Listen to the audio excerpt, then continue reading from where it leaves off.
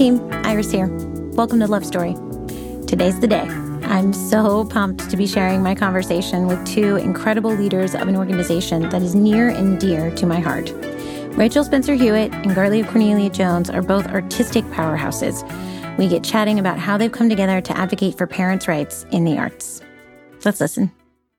Can you both introduce yourself and then we'll dive in? My name is Garlia Cornelia Jones. I do a lot of things. Right now, I don't really know where to start. So I'm a playwright and producer. Also the producing director of PAL. And I wear a lot of hats. So I think we'll start there. Can you share a little bit about how you grew up, a little bit about what drew you to the arts in the first place, and sort of the beginnings of Garlia? All of those things, yeah, right? Yeah. Well, I am from Detroit, and so I grew up in a very artistic family. My dad is 95 and is an actor, an opera singer, was a teacher for about 60 plus years. And he had a choir,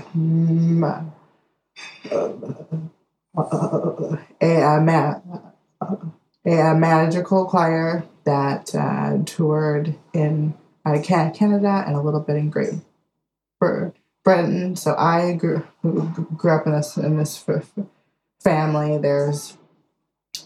We're a blended family. I guess that's what people say. But there's 5 kids in total. So I've got 3 older siblings and then 1 brother who's just under me. So I'm number 4, or I'm the oldest of part two, as people say. And we all play an instrument or sing, and so the art was like huge. So I think really knowing a little bit about how I grew up is just to know that the arts was like baseline. My older sister plays the classical piano. My older brother also plays the classical piano. So just growing up, hearing the two of them play. My other older sister also played the piano. They both danced. So like, I was a little girl who would dance around the room as my sister Monica played Chopin on her very big her great grand piano. So just being, having that like really the classical upbringing. My dad has performed Othello over 400 times, and like was just doing Othello and Julius Caesar all the time as a kid. So like just having those things as a part of my upbringing. We grew up Catholic, and so church. I think a lot of what I really understood to be my upbringing has really based in ceremony and ritual, which does have a lot to do with I think a bit back on it, really does have a lot to do with the things that we learned in a Catholic family and a black Catholic family. Also important to note, kind of there is a very strong Black Catholic tradition, and in Detroit, we were just kind of a part of that. So anyway, that's the early things about how I grew up that I don't often say or don't really say in like this full way, because I have so many siblings who are all so talented, and we all like sing together too, which is a cool thing. So that is a cool thing. Have you guys thought in COVID to like make an album or? We did. Well, actually, it's so funny because we did one test recording of a madrigal. That's what we would sing, and it was for a test to show something at the public. So we all recorded it, and I actually just need to get that footage because it is something that we did during this time, which has been really cool. So yeah, sort of. Two follow-ups. Can you explain to those of us at home who don't know what a madrigal is? And also, can you speak to why the public and what that connection is also? Oh, yeah. Okay. So I think, madrigal is a 16th century, like, art song. The one that we sing a lot is A Carol of Beauty. And I guess you think of music that might be sung during a Shakespearean play, and oftentimes you might end up with a madrigal. So they're like art songs, and there's a lot of love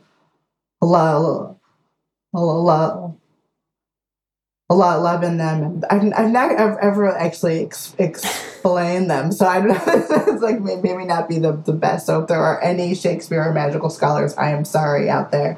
But it's just something like I've known my whole life. So I think explaining it is maybe I'm finding it challenging. But anyway, and the connection to the public is I am a line producer there. But this isn't your first time producing. Oh no, I've been a producer. I've been working in the theater, I think, practically my entire life. Made that kind of very intentional leap in high school, doing like production work very early on. Named it when I was 18. Went to college, tried something else out for like half a semester, but stayed in theater and was like, oh yes, this is what I'm going to do. And then the work I've been doing in terms of creating spaces for Black artists, I've been doing since I was like 19. So essentially like 20 odd years almost of creating spaces for Black artists. So I've been producing, and I produce with another Black organization called Harlem 9. We founded in 2010. We produce for 48 hours in Harlem, which has been happening for 10 years. This year we did a digital offering of the event, and the other organization that I founded and run is Blackboard Plays, and I founded Blackboard in 2008. So now we're heading into like 12 or 13 years of making space for Black playwrights. And so my producing work really has existed with that and has more recently expanded beyond the public into PAL as well, which is the producing artist, the Parent Artist Advocacy League, which connects us all. Yeah, great. I want to come back a little bit to the multidisciplinary pieces of your work as well, but you've just introed so nicely into Rachel. Rachel, can you introduce yourself? Yeah, absolutely. I'm Rachel Spencer Hewitt, and I'm the founder and executive director of Parent Artist Advocacy League, also known as PAL, for the Performing Arts and Media, which it does connect us all in a really exciting way. That's why we're all here. So can you also share a little bit about how you grew up, what drew you to the arts, and then, sort of start to talk a little bit about how you founded this work and how PAL got started? Yeah, absolutely. And Garly, it's so interesting because we've only hinted at pieces. Like I know little bits of your story, but it's kind of a bomb drop that we have almost identical upbringings. My dad wrote and directed plays in church. And so I grew up, like, if you're just listening to this, Garlia is freaking out. And that's what I was doing while I was listening to her. We're best friends. We're just finding this out about each other. My dad would write and direct plays for church. And so since I was in diapers, I was just on the stage. And it was just such a natural part of my life's rhythm that almost on a weekly basis, how you tell a story is by embodying it for people to watch in your community. And it is about tradition and ritual. And I've just always known that it's how our heartbeats align, and it's how communities come to understand something greater than themselves. Storytelling is a way to transcend. It's a way to communicate the abstract, the emotional that's still very palpable and visceral. When sometimes language fails, you adopt the language that you can. It's living metaphor. And there's so much concept that can be captured that you cannot get through literal explanation, that you can capture in metaphor. And when you put metaphor inside someone's body, to me, that's theater storytelling. And I think that church tradition has that quite a lot. I mean, even the Greeks, the tradition, the storytelling was religious, and countries all over the world. In Japan, like the stories of the gods and the spiritual connection to that is just universal. So my history is tied to that it started in church. And so my family was also all artistic, and they all were part of those performances. And our family made a film together when we were older. So this idea, and this does connect to PAL, because this idea of intergenerational tradition in storytelling and art is my life. And when I went through my 20s and had like a rough time in this like very discriminatory industry, but the art itself was always something that I craved and I needed. And so when I became a mother, it became very apparent that whether or not someone accepted you as a storyteller depended on looking out that someone would be compassionate. There was no consistency, there's no standard, and there was no public forum to have the conversation, to say, some people discriminate to the point of losing work, being completely left out of the system and dropping out. Children are not welcome. Children are seen as a burden. And if you have a supportive organization or a supportive community, it's an isolated event. It's not something that's the national standard. And so I knew that we needed to do some more research, which I did, and I researched MAM Ireland, which is a part of the Waking the Feminist movement. This is like motherhood needs to be included in the conversation of feminism in the arts. And then PIPA UK, which was talking about parent and caregiver support over in Europe. And I realized that what we needed was something that would have the structure to support a country as vast as the United States, because our artists travel everywhere. It's not enough that the theaters around you could support you, because what happens if you get a job 1,000 miles away? How do you find community? How do you find resources? How do you communicate with those theaters that this is what's ethical and this is what's compassionate?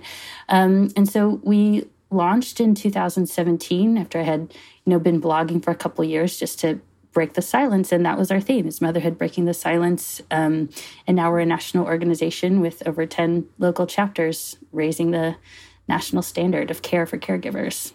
Yeah. Can you share a little bit about how you and Garlia met? And Garlia, also chime in here. Like, how did you guys meet? How did these two stars align?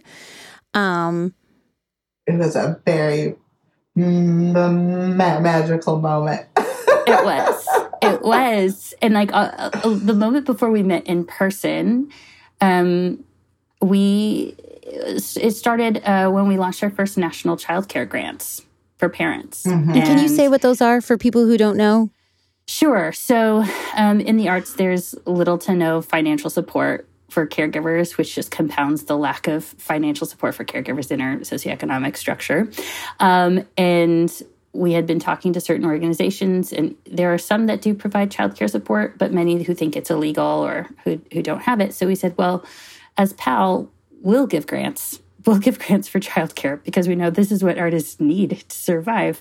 And so every year we provide a minimum of $750 for mother artists of color and $500 for parent artists of color and parent artists to apply and say, I need this financial support to keep making art. And it goes through an objective survey process to find finalists. And then the finalists are determined by an external review committee who remains anonymous through the process.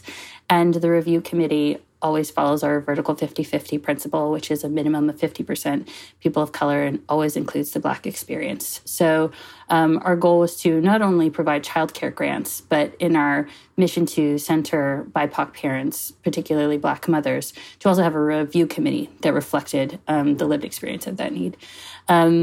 And our first year, we were so excited. We were like, oh my gosh, we're doing this. And it went through the objective process and finalists were found.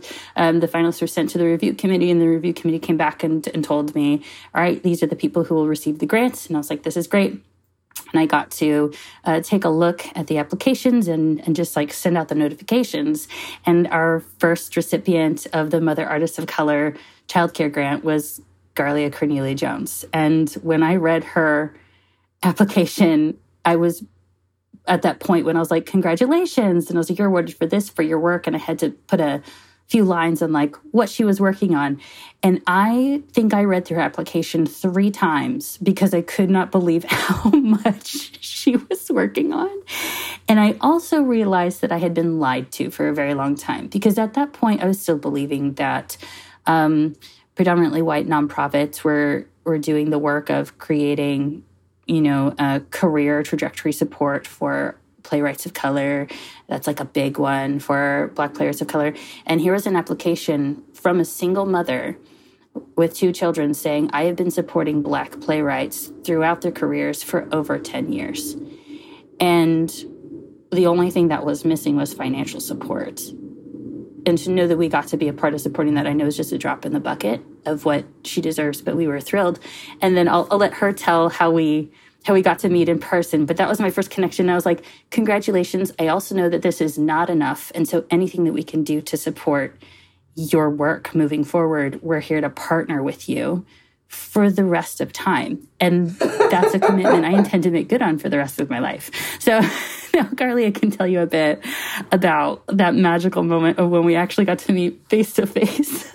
Yeah, I mean, I think I will say that Rachel and I are stuck together, and it's just it is a forever thing. Which we kind of I think even in your first note to me or something, I was like, who is this woman? And I'm like, wow, she's just like got this huge.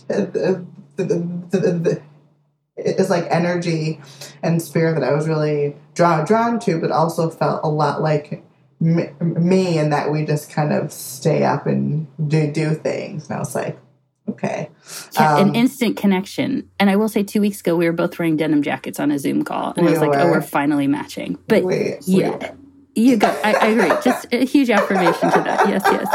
From the beginning. Well, also, just to shout out that I didn't even know about this this opportunity. There was this other mom in my town who is white, but who's also playwright, and said, "Oh my gosh, well, look at this! You should apply." And we had kind of just met, and we kind of instantly were like, because there's not a lot of playwright moms that you meet at the school, yard. So just a huge shout out to her for kind of saying, Garlia, apply for this. And I did. And I was like, wow, this sounds just like me. I was like, I looked at the application. I was like, oh, so you're asking to give me some money. I just was like, yes. Oh, okay. Hi. Nice to meet you. So I think that was, that was just this, and then when we met in person before the Women's Day on Broadway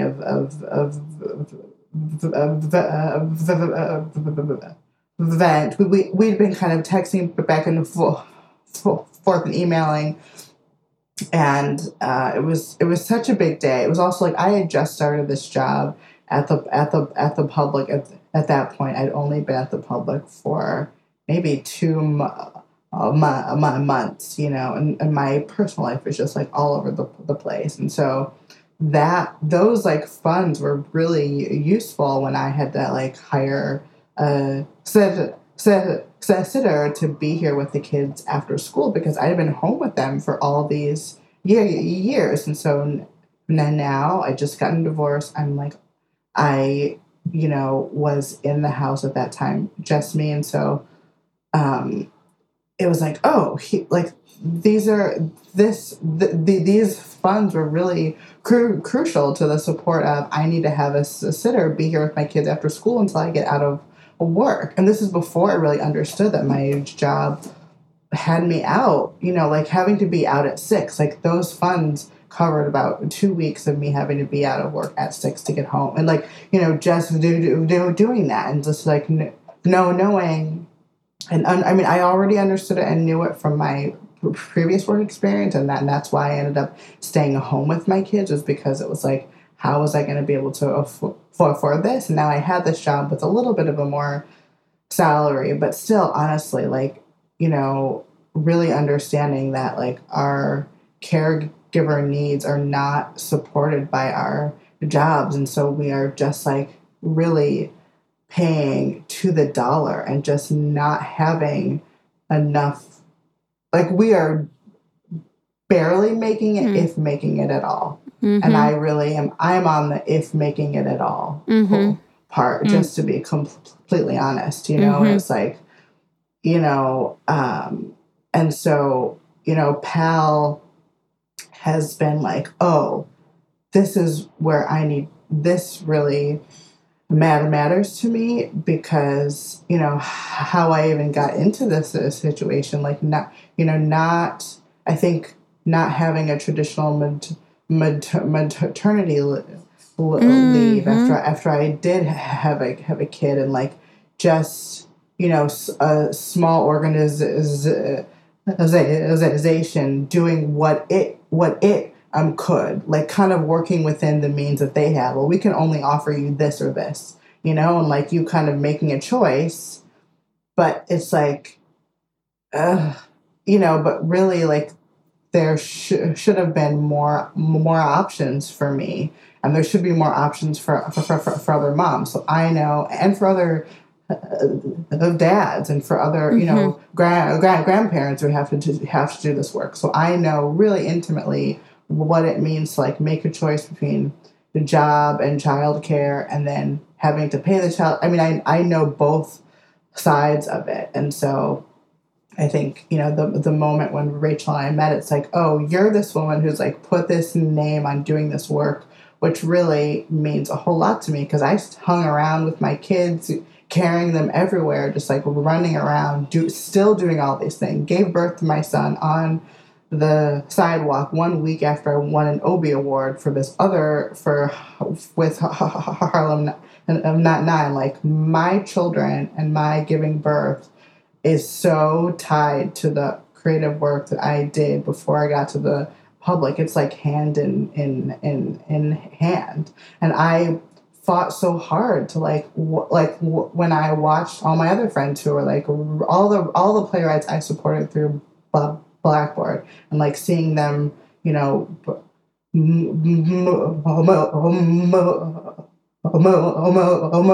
up, but also knowing that many of them did not have children, and so I did. So how was I going to go to a retreat with kids? How was I going to do those things? I was really fortunate to get a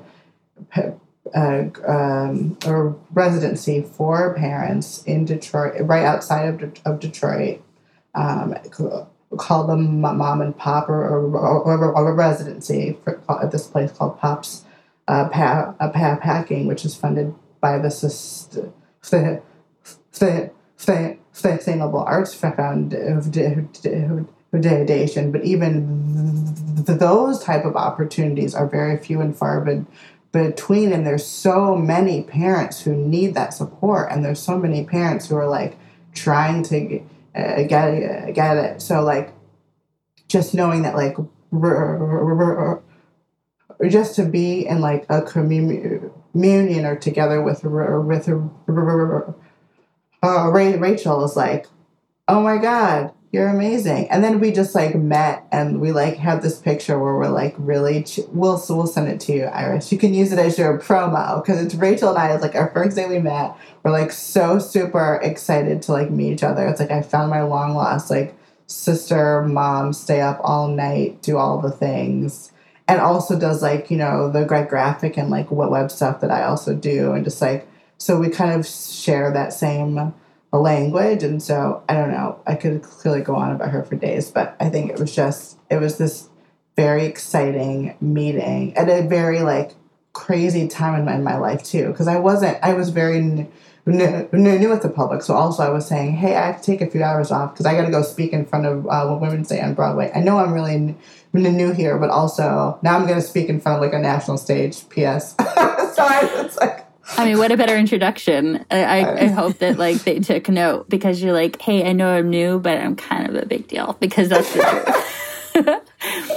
Yeah, I mean, technically what it was is Women's Day on Broadway was highlighting 10 changemaker organizations in 2019. And they wrote to me because they asked me to moderate a breakaway session on parenting and caregiving in the arts. And they said, we also want to highlight PAL as a changemaker organization on stage, which was such a huge honor. And they said, you can come speak yourself, or you can bring someone else from your organization or who represents PAL. And as soon as I read that line in the email, I knew it was Garlia. And I texted her as fast as I could and was just praying that she was available, because I knew she had started this new job. But I still, to this day, I couldn't think of anyone who better represented PAL, of someone who does everything in spite of the lack of support, but is deserving of all of the support. I mean, even her describing, you know, there are residencies, which shout out to Sustainable Arts Foundation, shout out to those residencies who do provide it, huge. But then also what will make their selection process have more breathing room is that our goal is to make these residencies and organizations and programs that do have childcare support and parent support and caregiver support not the unique situation. They should be standard. What should be unique is when you walk into somebody's doors and they don't have caregiver support. And that should be like, oh, interesting. Why? Because this is a thing that we do now. And that's the goal. But yeah, I invited her. She was available. She's like, I'm only going to be able to get there right before. And I was like, woman after my own heart. That's totally my life. And I was instantly comfortable with her because of that. And I was like, great. She's not someone who has it all together, because what mother does. And she showed up and we gave each other a huge hug. And I really felt like I had known her for 100 years. And we spoke for maybe 2 minutes before we walked onto a stage. I mean, in person, we had been like texting nonstop, like besties. And they walk into a national stage that was, you know, available virtually live internationally. And we said, this is PAL and this is what we stand for. And we haven't been apart ever since. No, we haven't. So, and this though, just for our listeners at home to clarify, this is before Garlia joined the organization in her now more formal capacity. So can you both talk me through how those conversations went, you know, where now that you've joined Garlia, what the goals are now that this has become a more formal partnership also?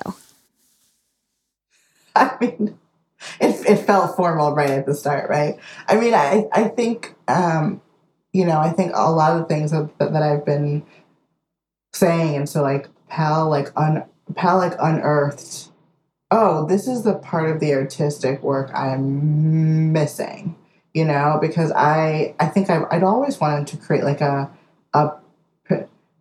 parents' retreat for Black parents or something. Like I've always wanted to do those things because I didn't have those things. And I know other moms, like one of the other producers for Harlem 9. One of the other women is a mom.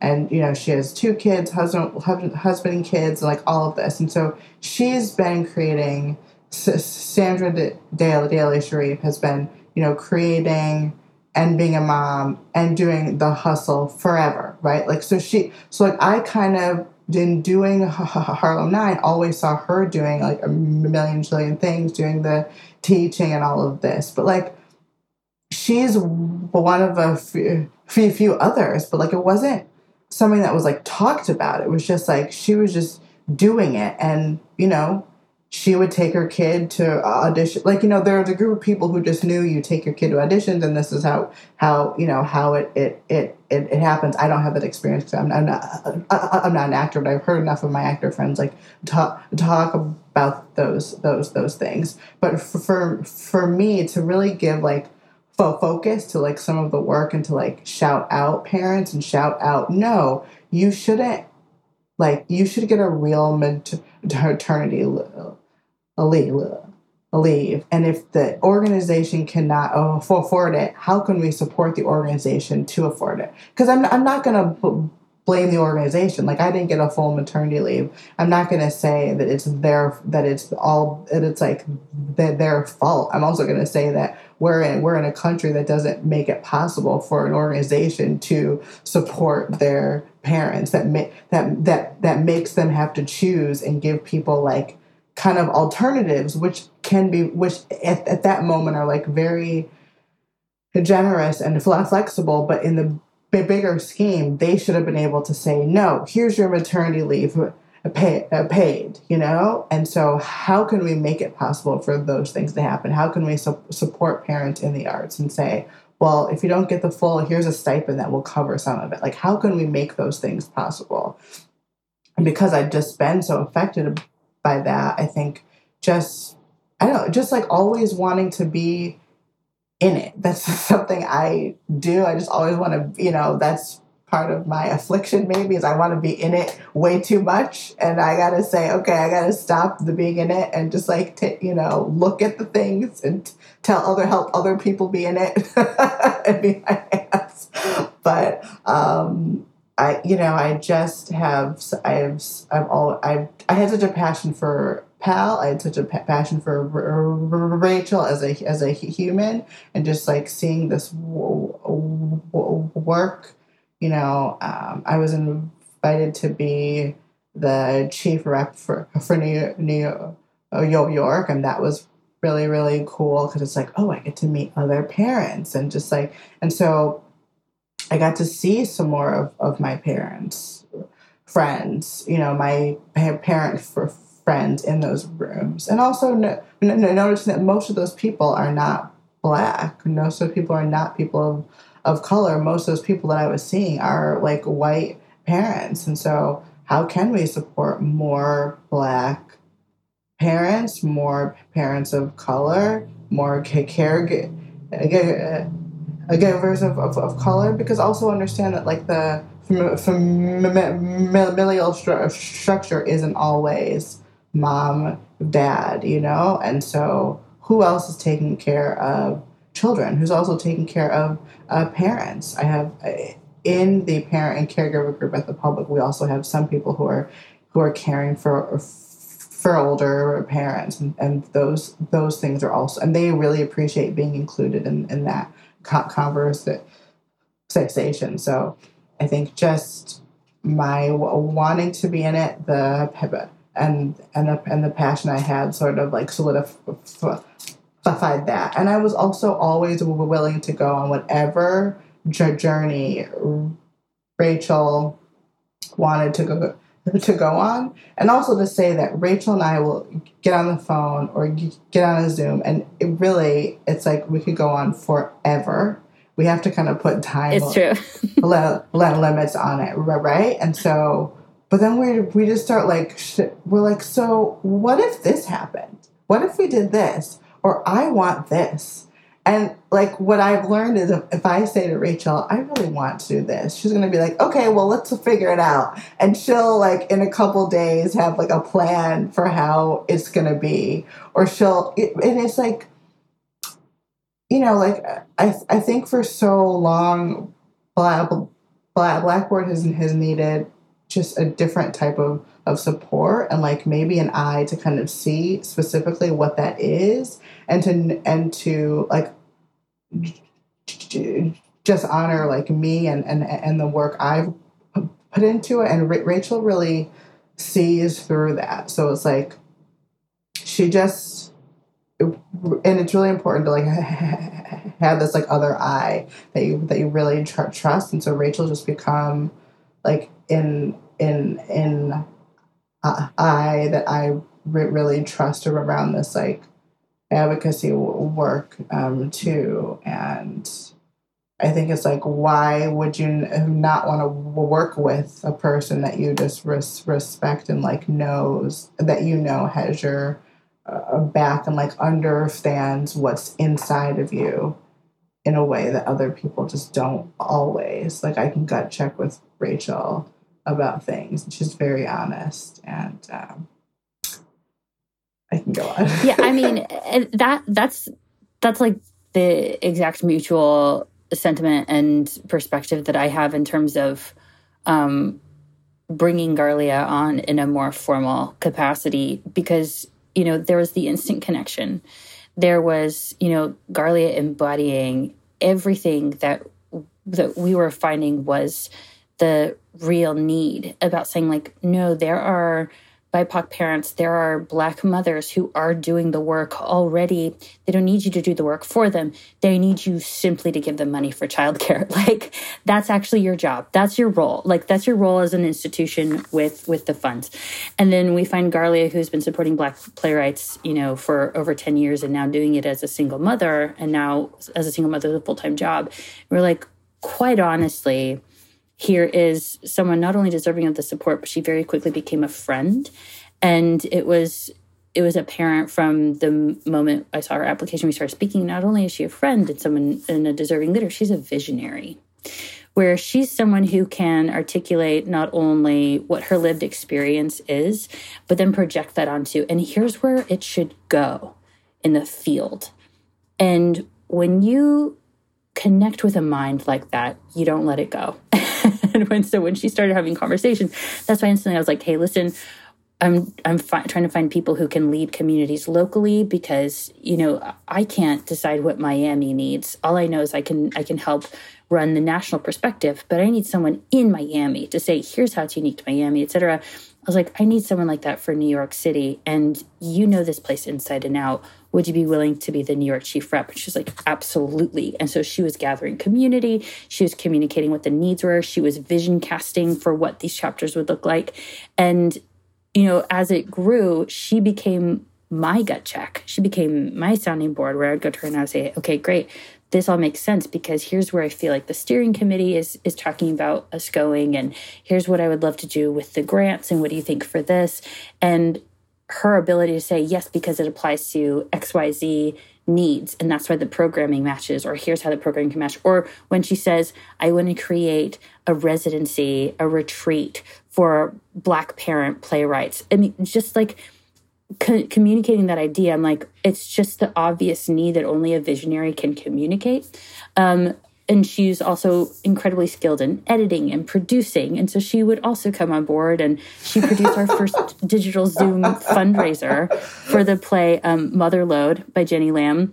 And she was editing on Mother's Day, taking editing notes and producing our first reading throughout and the entire Mother's Day, which is like totally against our company values, by the way, to have her work that holiday.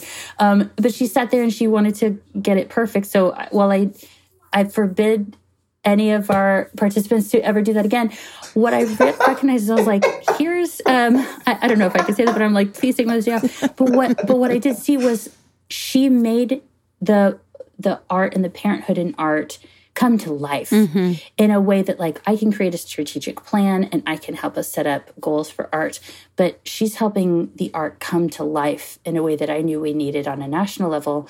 I had wanted to, formally engage with her. She was already, in my eyes and in my experience, she's already contributing to the national vision, and I wanted her to be part of the executive team because we have a shared leadership structure at PAL. It's very horizontal. This organization is for everyone. You literally can participate at any level that you feel is your passion. And so what was important to me, though, first is to make sure that if I was going to make that invitation to her as my friend and as an artist and a leader I respect, I also wanted to be able to have the financial structure in place to at least honor that. And so we brought her on. We were able to bring her on this summer as the producing director. And it's just elevated everything that we've done. And I live in constant gratitude for the work that she does. It's just really, yeah. So this leads me to two questions because I think, and I should have said at the beginning of this discussion that I am the managing director of PAL. Which we could also talk forever about. Yeah. But so I'm asking these questions like I don't know the answers to them, but I am conscious that we have listeners who aren't familiar with PAL, who aren't familiar with Blackboard Place. That's right. And so can we spend a few minutes talking about those two pieces now intersecting? And I also really want to also make some time for being mindful of time also for this idea of equity at every stage. Mm-hmm. And the intersectionality piece that's so critical, right? Either in that vertical 50-50 structure, Rachel, that you mentioned and is a huge part of PAL, but also in both of your work, right? Garly, the way that feeds your work and also how it's funneling through and driving PAL to raise not just a national conversation, but a national standard, right? So can you talk to me about the intersection of Blackboard and PAL? And then I would love to sort of close the conversation around these, how these other equity, how this conversation is being, funneled through every facet of PAL and is to individual artists as well. Yeah, so Blackboard and PAL have partnered for a playwriting festival for Black caretakers that really focuses on Black parenthood, because just to be very basic, Black mom, the stories of Black moms and the stories of Black parents and caregivers are just not told and not enough.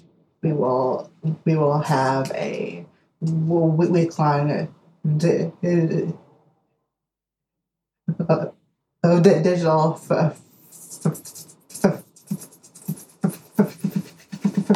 festival after we have this national call for submissions, which is really exciting as we get to meet new. Maybe I'll be hearing from new Black parent and caregivers I have not before for, and so I think that's just a perfect partnership for a PAL. Yeah, absolutely. And, from, like I said, from the beginning, our goal, and maybe I'm answering your second question, Iris, while I'm addressing this really exciting new opportunity, is from the beginning, our goal, 2017, I started the Berkshire Leadership Summit with my first nonprofit training. And, they had us going through how to develop a nonprofit budget. And I was doing all this for PAL to make sure that I built a structure that actually did the things that it said it was going to do. Because also growing up in church, you learn that the nonprofit structure is broken. And we'll leave that for future conversations. But I was okay, but if I'm going to make something that's going to support people, I've got to make it the right way. And it was there that I really dove into the conversations of what it looks like for, a nonprofit organization to say that it supports BIPOC individuals. And then it was just people of color as a general term, but the board is all white. And they hire a very diverse cast, but the organization staff is all white and the community is all white. And then this creative team is living in an environment where they not only don't feel safe in the residences, like where they live, they also don't feel safe going to the company manager if anything does come up. And this was over 3 years ago that I was hearing these stories. And I would attend the TCG conferences, to participate on parenting panels. But I was hearing very specifically BIPOC individuals saying, we are experiencing racism in the theater over and over and over. And honestly, the vertical 50-50 that came up with PAL, it's just a name that I give an accountability system.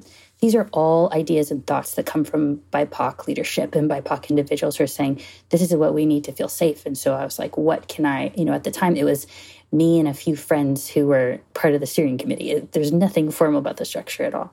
And so I said, what can we build then to make sure that we're held accountable for life as we grow? And Vertical 50-50 was born, which means that from our advisory board to our board of directors to our steering committee, it will always be 50% people of color, always have the Black lived experience, because on the vertical, we started the diversification at the top.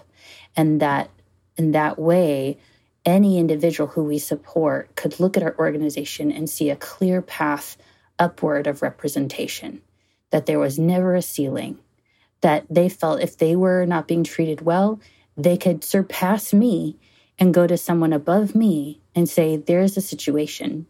And again, this has been requested by BIPOC artists for all time. The goal is just to create a system where it was like, I want them to see visible accountability that we're putting into place to say, hey, my goal is to develop structures and to raise funds and to throw support behind these individuals. And I want to do it in a way where I am held accountable, that all the programming meets these needs. And you'll be the wonderful surprise of all this, which is no surprise to anyone who has these lived experiences, is that the accountability is the necessity, but then the huge blessing of it all is that our conversations on programming naturally center BIPOC individuals because they're in the room, because they're there.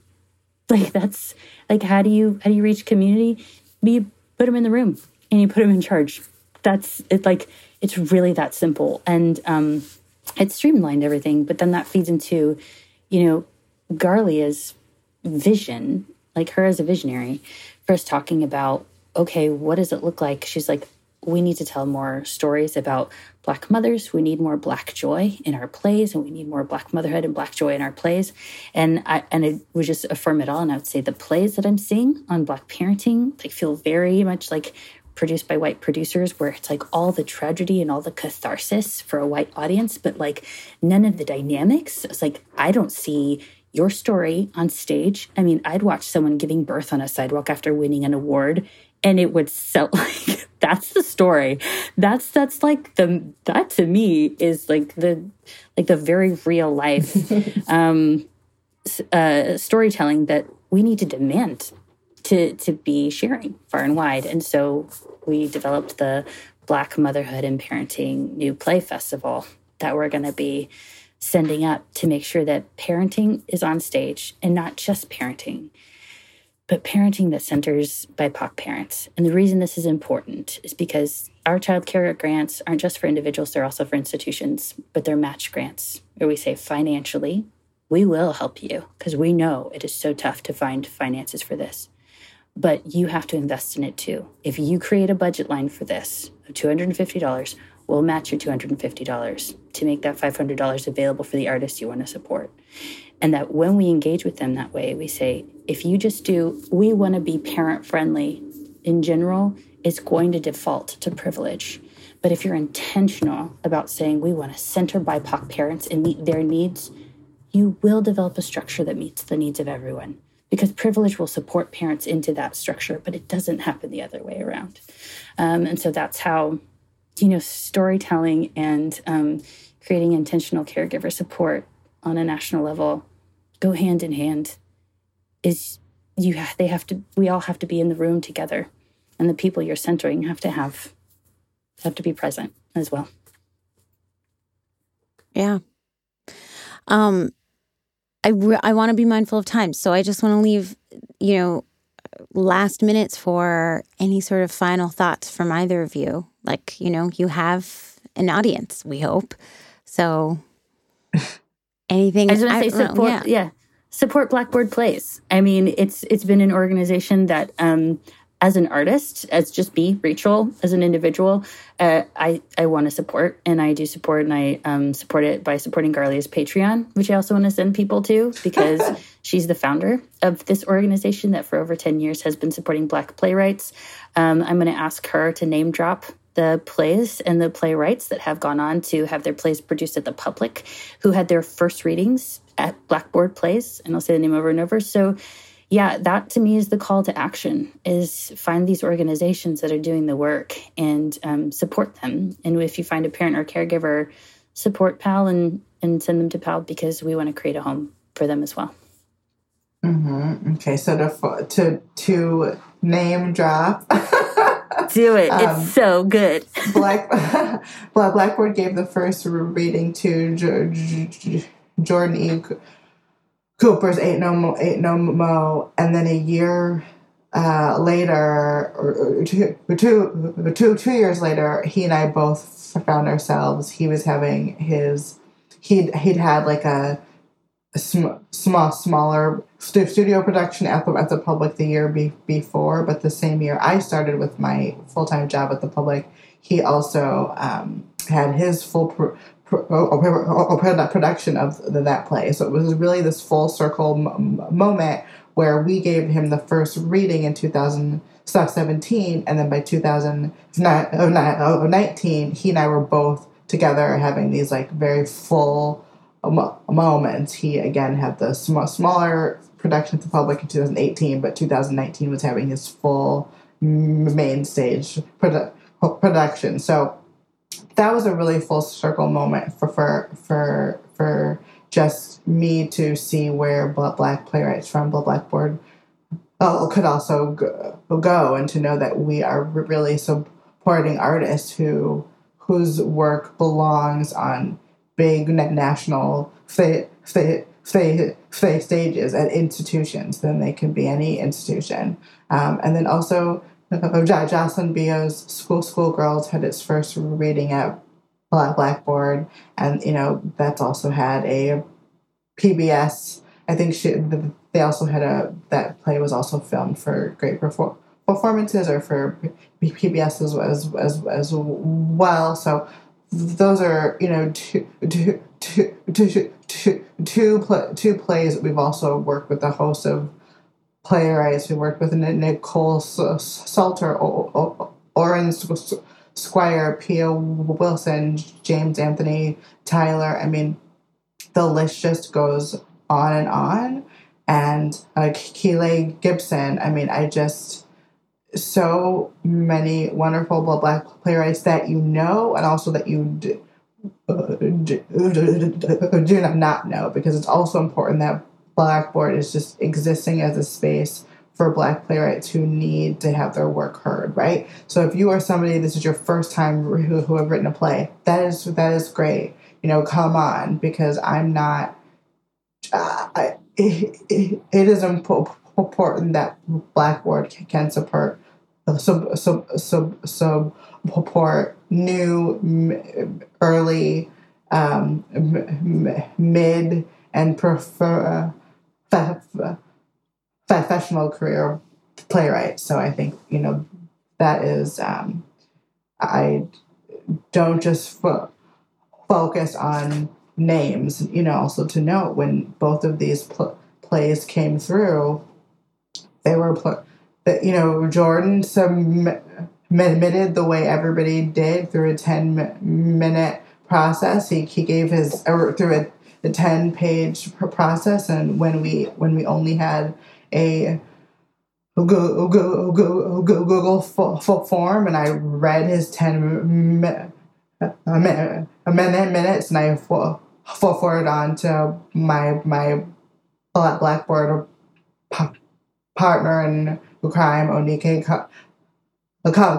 Cummings, and I was like, I this play, and she was like, yeah, let's, so it's like, that is how that happened. He was still an undergrad when that was the thing. Now Jordan is also like so young and so amazing. So genius for sure. But also this is before anybody knew him. So you too could be discovered. I don't know. Yes. No, yes. And all because this mama is making it happen. That's right. All right. Well, thank you both so much. I heard you both mucho gusto. I so appreciate your time. Hi, team. Iriskin, thanks for listening. If you're into the conversation we just had with Rachel and Garlia, I really encourage you to check out paltheater.com, PALTHEATRE.com, and blackboardplays.com. You can also check out Every Story is a Love Story, our website, and you'll get quick access to the links to both check out Garlia's and Rachel's work individually and the work we all do together at PAL.